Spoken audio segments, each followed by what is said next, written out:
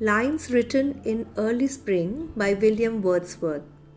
I heard 1,000 blended notes while in a grove I sat reclined, in that sweet mood when pleasant thoughts bring sad thoughts to the mind.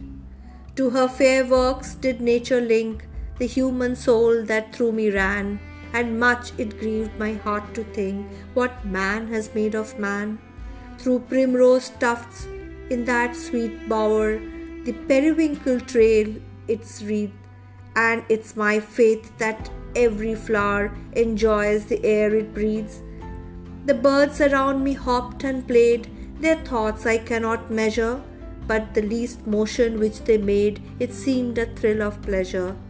The budding twigs spread out their fan to catch the breezy air, and I must think, to all I can, that there was pleasure there. If this belief from heaven be sent, if such be nature's holy plan, have I not reason to lament what man has made of man?